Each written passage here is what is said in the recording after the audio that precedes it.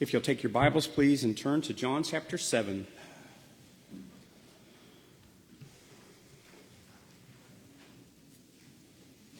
We are with Jesus in John chapter 7 at the Feast of Tabernacles. And the Feast of Tabernacles was in the fall. We've just passed the Feast of Tabernacles, about halfway through October.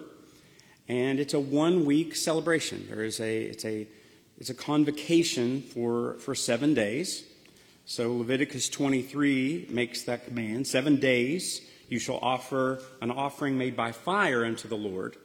On the 8th day shall be a holy convocation to you. You shall offer an offering made by fire unto the Lord. It's a solemn assembly. You shall do no servile work therein. So it was one of the 3 festivals that every Jewish male was required to attend. They had to come up to Jerusalem from wherever they were. They closed down their farm for the week. And everybody lived in town, but they didn't stay at a hotel. They built essentially a little shelter, a little booth. So tabernacle is like a tent.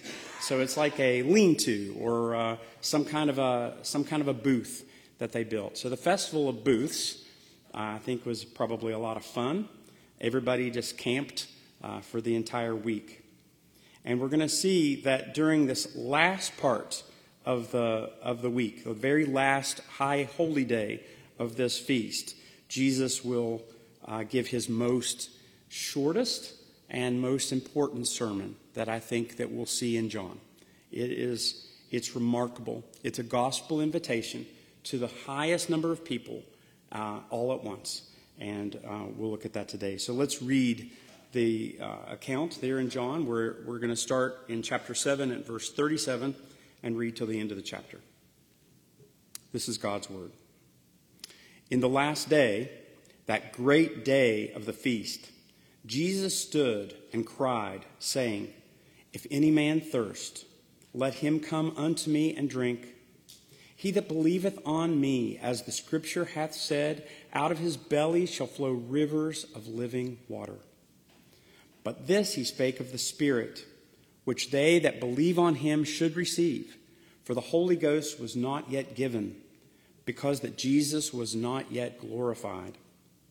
Many of the people, therefore, when they heard this saying, said, Of a truth, this is the prophet. Others said, This is the Christ. But some said, Shall Christ come out of Galilee? Hath not the scripture said that Christ cometh from the seed of David out of the town of Bethlehem, where David was?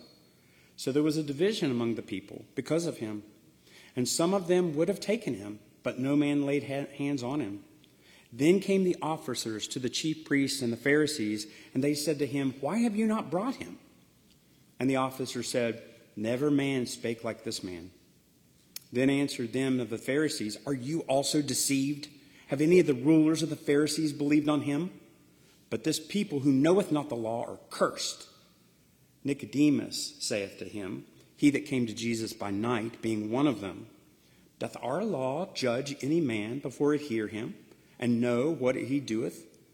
They answered and said to him, Art thou also of Galilee? Search and look, for out of Galilee ariseth no prophet. And every man went to his own house. It's interesting, this last day of the feast, Jesus stands and gives a very short sermon. So I'm going to concentrate just on the sermon part. So the sermon part there goes up from 37, 38, 39. We'll talk about the rest, but just in case you think that I speed up at the end of my sermons, which I do, it's actually planned today. That's part of the plan. So we're just going to look really mostly at the sermon. So what we see is that Jesus stands up. Now, rabbis will be teaching all the way around this huge plaza. That's a large kind of a courtyard in front of the outer courts of the temple, and there's a royal pavilion, all colonnaded, like a forest of columns on one side of the temple, and different teachers would be sitting there, and lots of people kind of sitting on the ground in front of them, learning all over the place. But Jesus doesn't sit to teach this. Jesus stands up, which is pretty important, and he cries out with a loud voice. So Jesus is talking on the highest, on the great day of the feast. This is the most crowded that you're going to see. This is as many people as you could cram into Jerusalem in front of God's house. And Jesus bellows at them, and he preaches the gospel to them. And so it's a very, very important message. He wants everybody to hear it. And you're going to see that it concerns salvation. It concerns justification of a man before God, before a holy God. And it's true teaching concerning what faith is and what the work of the Holy Spirit of God is in a man's heart.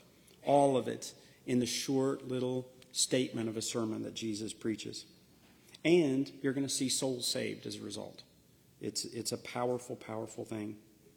And so what he does is he offers himself as water. He offers himself as a drink for the thirsty soul. That you're going to see that this whole festival has developed into basically a remembrance that God provided water. You have to realize just how hot and deserty place that Jerusalem is in the middle of Israel, which is also a dry place. And what they did, maybe, 3, 4, maybe 500 years before Jesus came, the Feast of Tabernacles had developed into a remembrance that God had provided water. And we'll see that there's rituals that attend this ceremony every day of the feast for the 7 days. And Jesus then takes this teaching that they're watching, they're seeing it lived out, and he shows himself as water. If you are thirsty, if any man thirsts, let him come to me. So you see, there's nothing that restores or refreshes a parched soul like water. There's nothing. Nothing that you could put in your mouth that will quench your thirst like water. And there is nothing that can express the joy which a faithful person feels from the consolation of the gospel. When you recognize what the gospel has done to you, it is your treasure of treasures. It's all you want. It's all you want to think about. It's the most important thing to you. It's what you would hold on to and let everything else in the world go. Because the gospel suddenly becomes not just an escape plan, but God's very love to you. And when you know yourself to be loved, and you know yourself as a sinner to be forgiven and completely accepted from the Lord, Martin Luther said, if I knew for certain sure that my soul was saved in a loving God, I would stand on my head for joy. I just think that's awesome. I would stand on my very head for joy. That is what water does. And he's showing himself to be water to these people. So it's all against the backdrop of this festival. That's why he's doing it. That's why water is important. That's the purpose of it. So we'll see that during these times, they're commemorating God providing water to the nation of Israel during the wanderings in the wilderness. So I'm going to show you, I'm going to let the Bible teach us today. Every one of these verses is the most powerful. You could so easily preach a series of sermons on every one of them. And I'm going to hit them fast at you. But I want them to soak in. This is what was recited day after day after day in the temple as they remembered God providing water to their nation. This is from Exodus 17. Behold, I will stand before thee there upon the rock in Horeb, and thou shalt smite the rock, and there shall come out water of it, that the people may drink. And Moses did so in the sight of all the elders of Israel. They came into a place where there was no water, and millions of people were there, and they were dying of thirst and grumbling and complaining.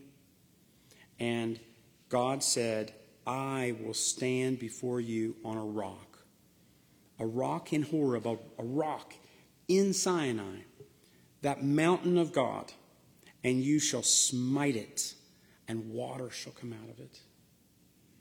Jesus Christ was smitten as a rock, and smitten and cracked and cleft and cleaved for us. This is Jesus Christ that's being preached. The water coming out to restore you, to give you life, to sustain you, to bless you, is the very person of Jesus. Notice that it's in Horeb where the law came. This is Sinai. I will stand on this rock, and you will smite it, and it will break open, and gushing out of it will be water, out of a flinty rock. That's what they heard. This is Numbers chapter 20. Take the rod, and gather thou the assembly together, thou and Aaron thy brother, and speak ye unto the rock before their eyes, and it shall give forth his water, and thou shalt bring forth unto them water out of the rock, so that thou shalt give the congregation and their beasts drink.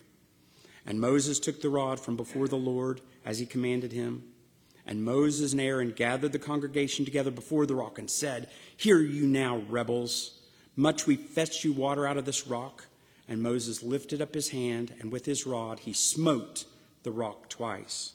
And the water came out abundantly, and the congregation drank, and their beasts also. Now, very interesting. You have this rock, and God said, Speak to the rock. This rock has already been cloven. It's already been hacked in two. Do not hit it. You speak to it, and it will usher forth water. But Moses was so angry at these people that he took it, and that he took God's rod, and he smacked that rock twice. For this reason, he could not go into the promised land. This was, God said, you despised me. You made me of worthless in your eyes, and you made me worthless in front of Israel. But yet the water still came. This is Christ the rock. This is Christ the rock. The whole back part of Corinthians 11 is all about this picture of Christ being the rock that water ushered out of. But it continues throughout the rest of the Bible. This is Nehemiah chapter 9. Thou camest down also upon Mount Sinai, and spaketh with them in heaven, and gaveth them right judgments, and true laws, and good statutes and commandments, and madest known to them thy holy Sabbath, and commanded them precepts and statutes and laws by the hand of Moses thy servant, and gaveth them bread from heaven for their hunger, and brought forth water from them out of the rock for their thirst, and promised to them that they should go in to possess the land in which thou hast sworn to give them. This is God's dealing with people. He has a people that he promised something to. And not one of these people have the ability to do what God promised them to do. God had to bring them in from where they were to where he intended them to be. And this is a recounting as Nehemiah is praying. Nehemiah, they've come back from Babylon, and they're humbled. This peacocky people who's always sinning in front of God, all of their heads were bowed in God's presence. And Nehemiah speaks and says, you are the God that had a plan for us. You are the God that had a mercy towards a land for us. And you gave us what we needed. You commanded your law to us. You gave us the institute of the Sabbath, that there's a rest for us. You gave everything you needed. You gave bread right out of heaven to feed us with. And you brought forth water out of a rock for their thirst. And you promised that they would go into the land that they were giving. So as these people in Israel were celebrating this, and I, of course, only pulled a few, it stops being just memory, but also looks forward, because all of the prophets take up this theme. And so when they are commemorating this water, what they're actually doing is they're saying, you took nothing and made something out of it. You sustained us and provided for us and blessed us in the past, and that's going to happen in the future. So when you go to Isaiah, this is chapter 48 in Isaiah, this hasn't happened yet. This is what's going to happen when the Messiah comes. This is the messianic age that Isaiah is talking about. What will happen when the Messiah comes is what did happen when God delivered us. Go ye forth of Babylon, flee ye from the Chaldeans.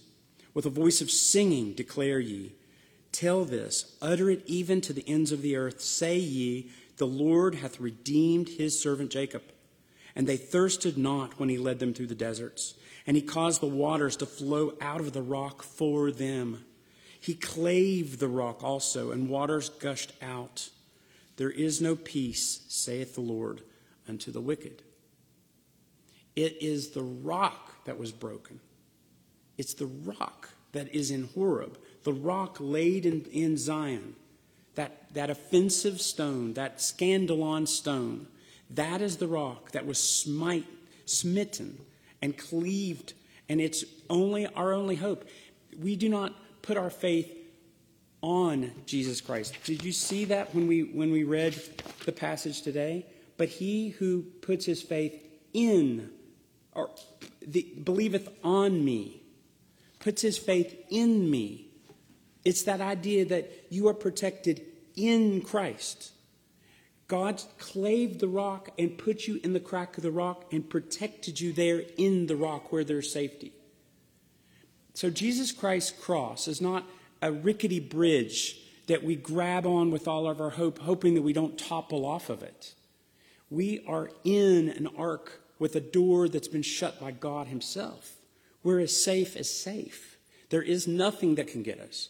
There's no hand that can pull us out of God's total plan of our rescue and salvation.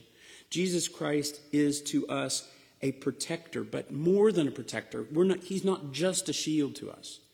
As he was broken, the very life flowed out of him, and that life is to us. And this is what they were commemorating. This is Isaiah 35. Then shall the lame man leap as a hart, and the tongue of the dumb sing. For in the wilderness shall waters break out, and streams in the desert. And the parched ground will become a pool, and the thirsty land springs of water. And in the habitation of dragons where each lay shall be the grass with reeds and rushes. Streams in the desert. That's what Jesus is to us. We are not in glory land. We're not in our promised home. We are not in the place where the very gutters and streets are as precious as the highest wealth of the earth. This is not a place where there is no sun. There is not a place where there is no death and no crying. We live in a place that's barren and full of dangers and full of depression and full of adversity. And we are full of doubts on the inside and full of attacks from the outside. And Jesus Christ is to us not just protection. He is life. To go to Jesus is to have life. You go to Jesus for life. It flows out of him to you. It flows out. This is what they said. When Miss Jill today read from Ezekiel, Ezekiel looked at a temple that had never yet been built and has still not yet been built. And he said, and I looked at the front door, which is towards the east, and there was a little bubble of water coming out of the crack underneath the foundation of that building. And I look, and the angel that was showing me around takes 1,000 cubits. Okay, cubits like 1.5 feet long. So 1,500 feet. He measures out 1,500 feet, and the water was up to your ankles. And he measures out another 1,000 cubits, and it was up to your knees. And eventually it was up to where you would swim in it, and you couldn't even cross it. It was a river bigger than you could imagine. This is Jesus. Jesus is the water that comes out to his people, and we have to have it. You take everything from me. Take it all. This is it. This is all I want. Why? I have no idea. Why? God has convinced me that my soul is in danger. Why? Should I run? Why would I know to run? Why would I know that my greatest enemy is the holiness of God? Why would I know? Why won't I be strutty and stuck up and arrogant like everybody else I know?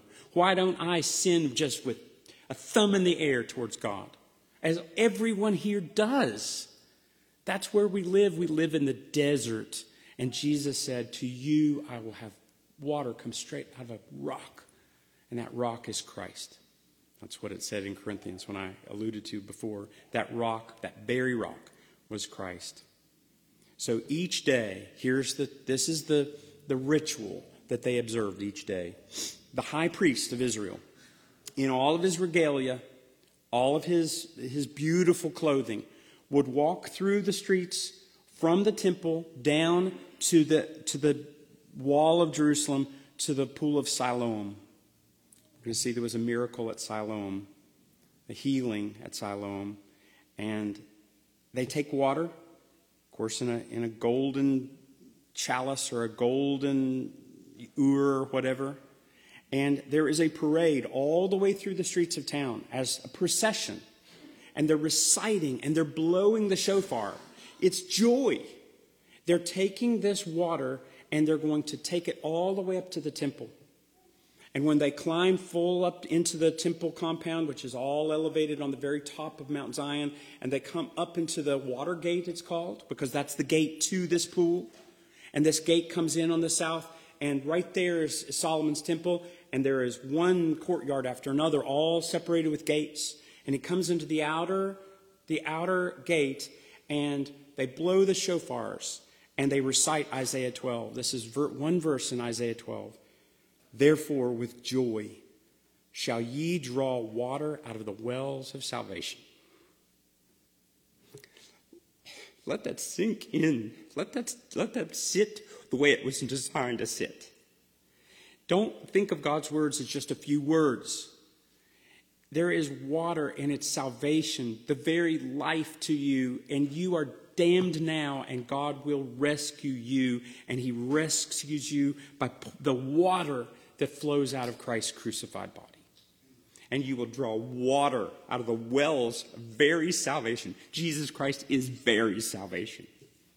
And they blew those trumpets joyously, and everybody hurrahed. And the water came through the gate, and blooming above them was the most beautiful building in the world.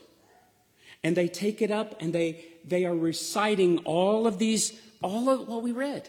This is what they're reciting. They're talking about Jesus Christ. And Jesus Christ is on that day, that very day, instead of coming around and pouring the water once, they go around the altar 7 times, and then they simply pour out the water to God as a drink offering. That means nothing. Nobody tasted it. David said, "Oh, I wish I had a drink from that well in Bethlehem." And his men just went, and they ran right through a troop. They went right through an opposing army into Bethlehem on the other side of an oppositional army, and they drew water out of a well, and they brought it to David, and David went, "Oh, no, I couldn't possibly drink that. That costs too much. You risk your very life for that." And he took that water that he asked for, and he poured it out, and he said, "This, O God, is for you. I'm going to pour this out. No one will taste it. It's only for you, God." Jesus Christ died for God. Jesus Christ died to vindicate God, because God is righteous. And the book of Romans says that he should have destroyed us, but instead he waited. And he waited, and he patiently waited while one wicked generation after another lived out their wickedness, so that Jesus Christ could live. And when he died and he poured himself out for nothing, it was to God, "Oh God, this is to you I will pour out my soul." And we are the beneficiaries.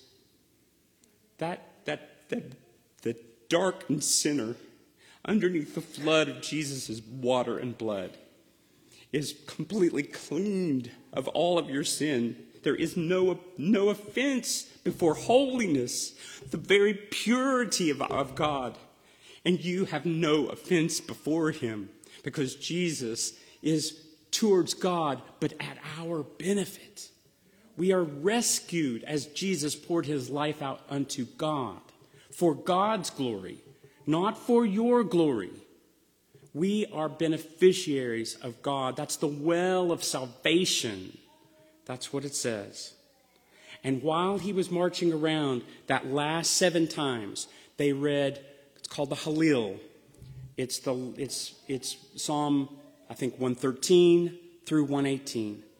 And that's how long it took. They had to read all of those songs, 113 through 18, and then right at the end of at the end of 118, the priest took that golden ewer and he poured that water out at the side of the altar unto God.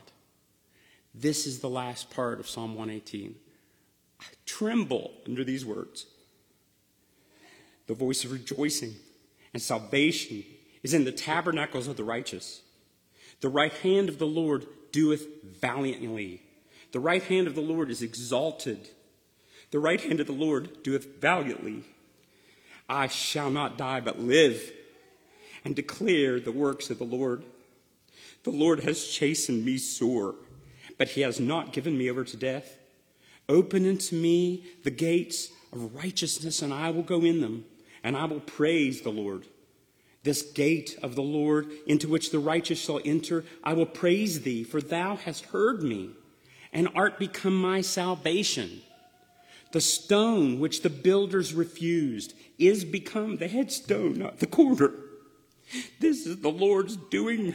It is marvelous in our eyes. This is the day which the Lord hath made. We will rejoice and be glad in it. Save now. That's the word Hosanna.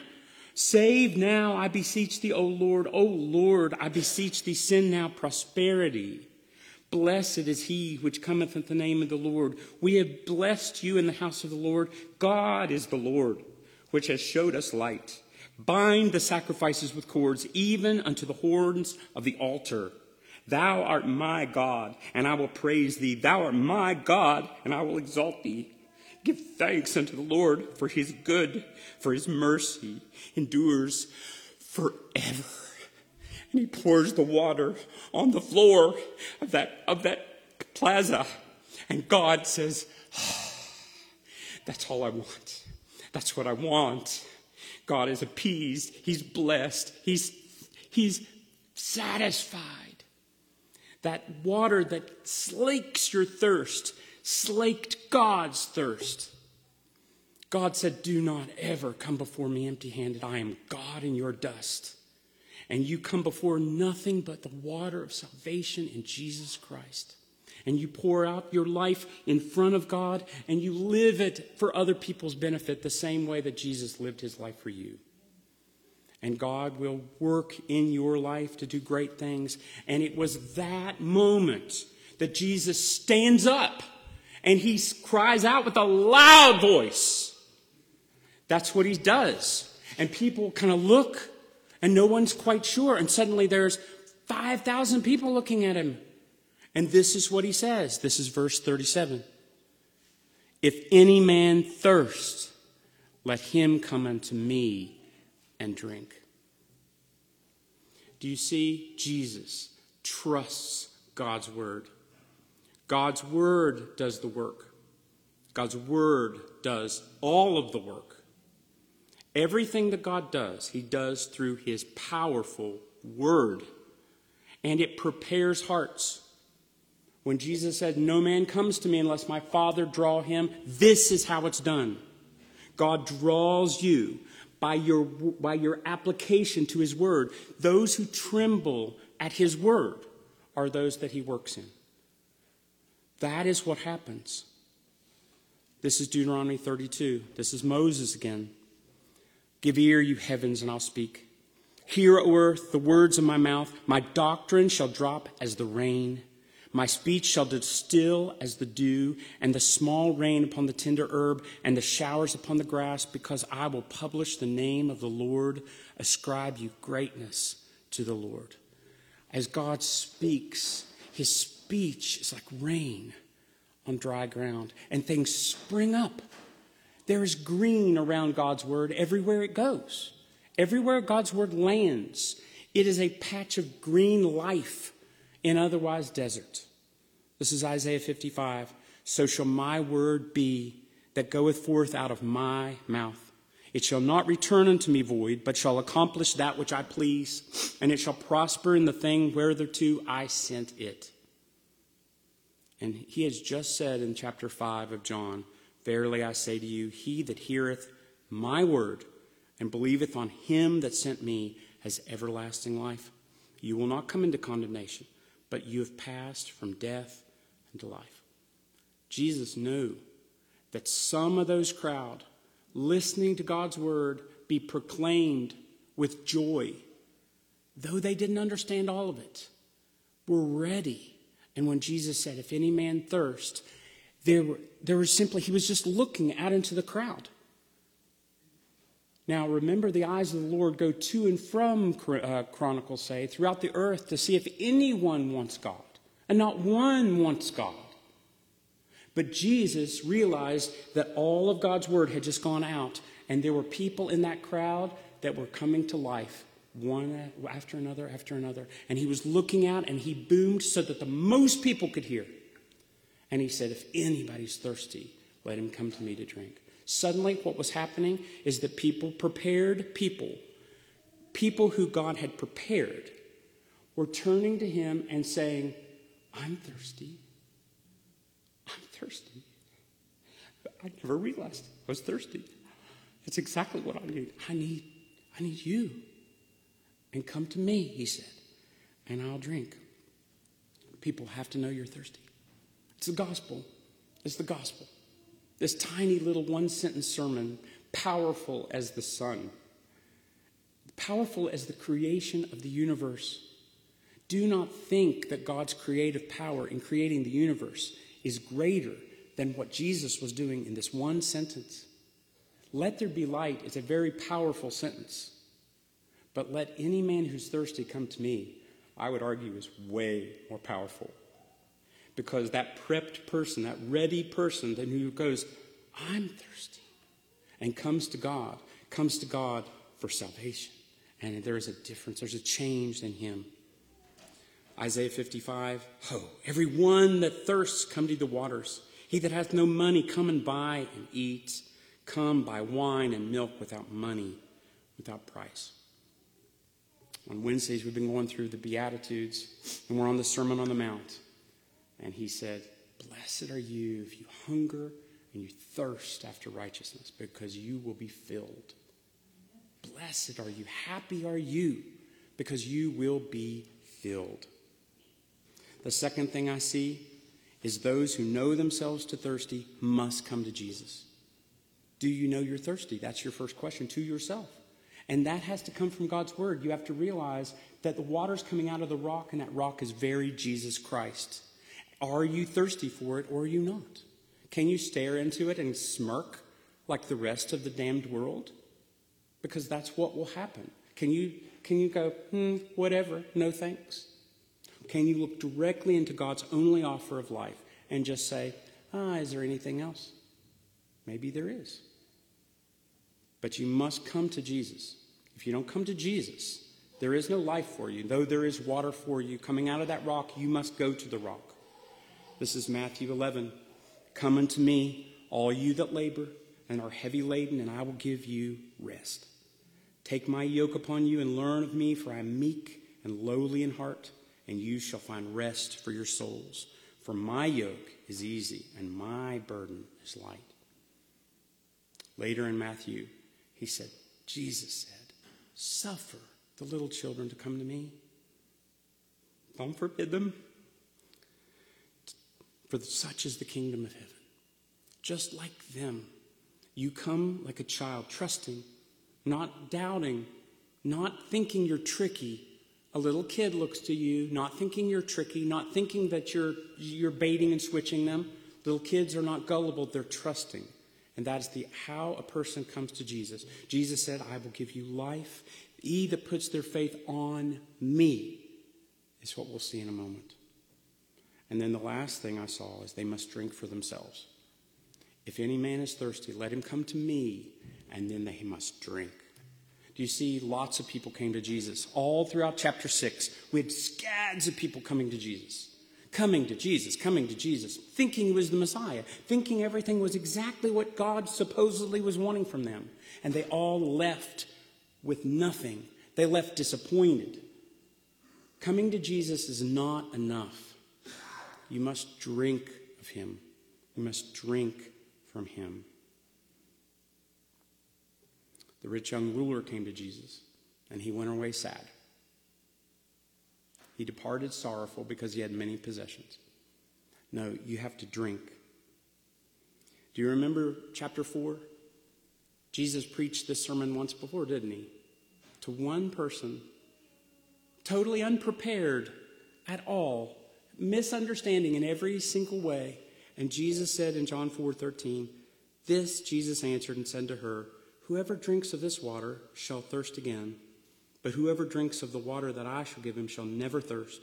But the water that I shall give him shall be in him a well of water springing up into everlasting life."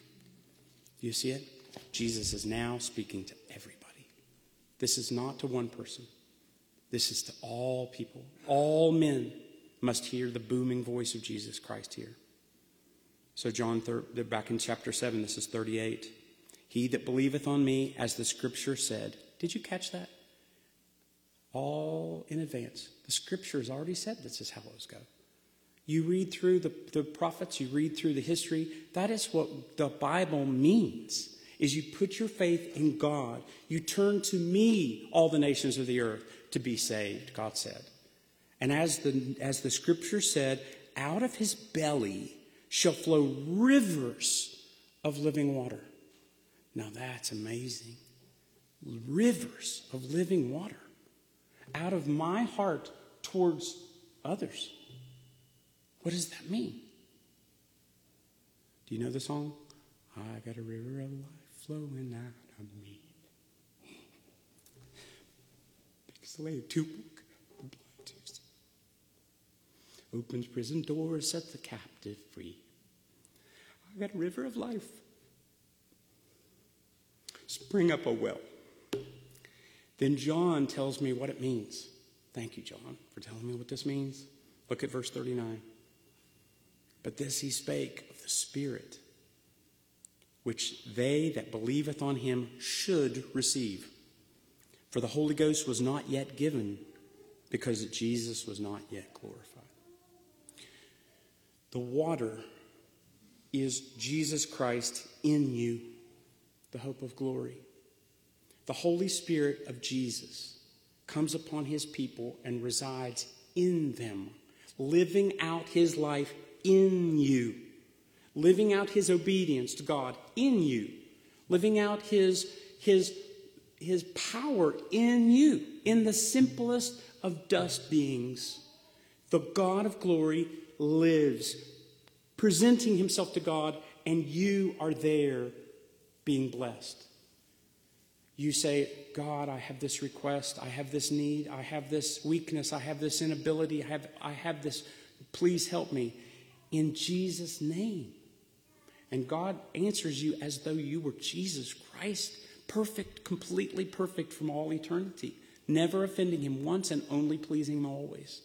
That is the river of life that the Holy Spirit gives every person who trusts in him.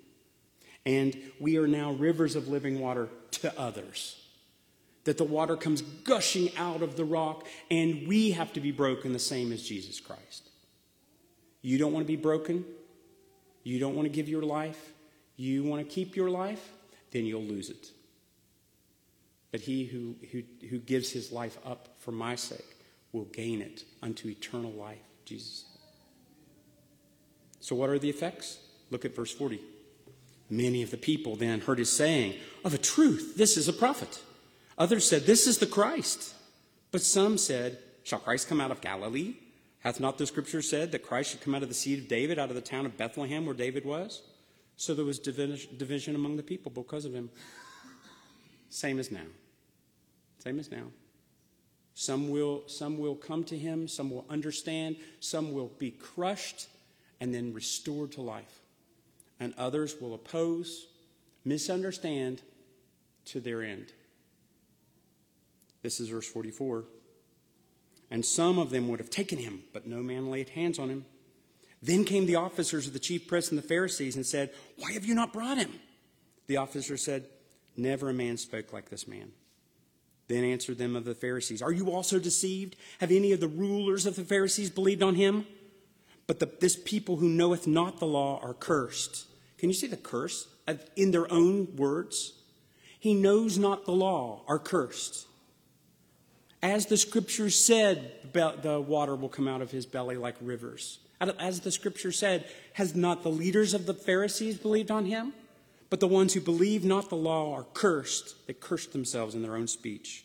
Nicodemus, interesting. Nicodemus Nicodemus that comes to him at night because he's such a weenie. Nicodemus, who's one of the Sanhedrin, top. One of the richest men in town. One of the most powerful men in town. He's basically softening it. Nicodemus said unto him, he that came to Jesus by night, being one of them, doth our law judge any man before it hear him and know what he hath said? Then the Pharisees answered and said, art you also of Galilee? Search out and look, for out of Galilee arise no prophet. And every man went to his own house. I'm going to end with a benediction. You know what a benediction is? Benediction just means the person delivering God's word that day speaks a word of goodness on the believers in the room, that God has promised good for Jesus' sake. That's what a benediction means. This is from Revelation 22. And the Spirit and the bride say, come. And let him who heareth say, come. And let him that is athirst come. And whoever will, let him take the water of life freely. Amen.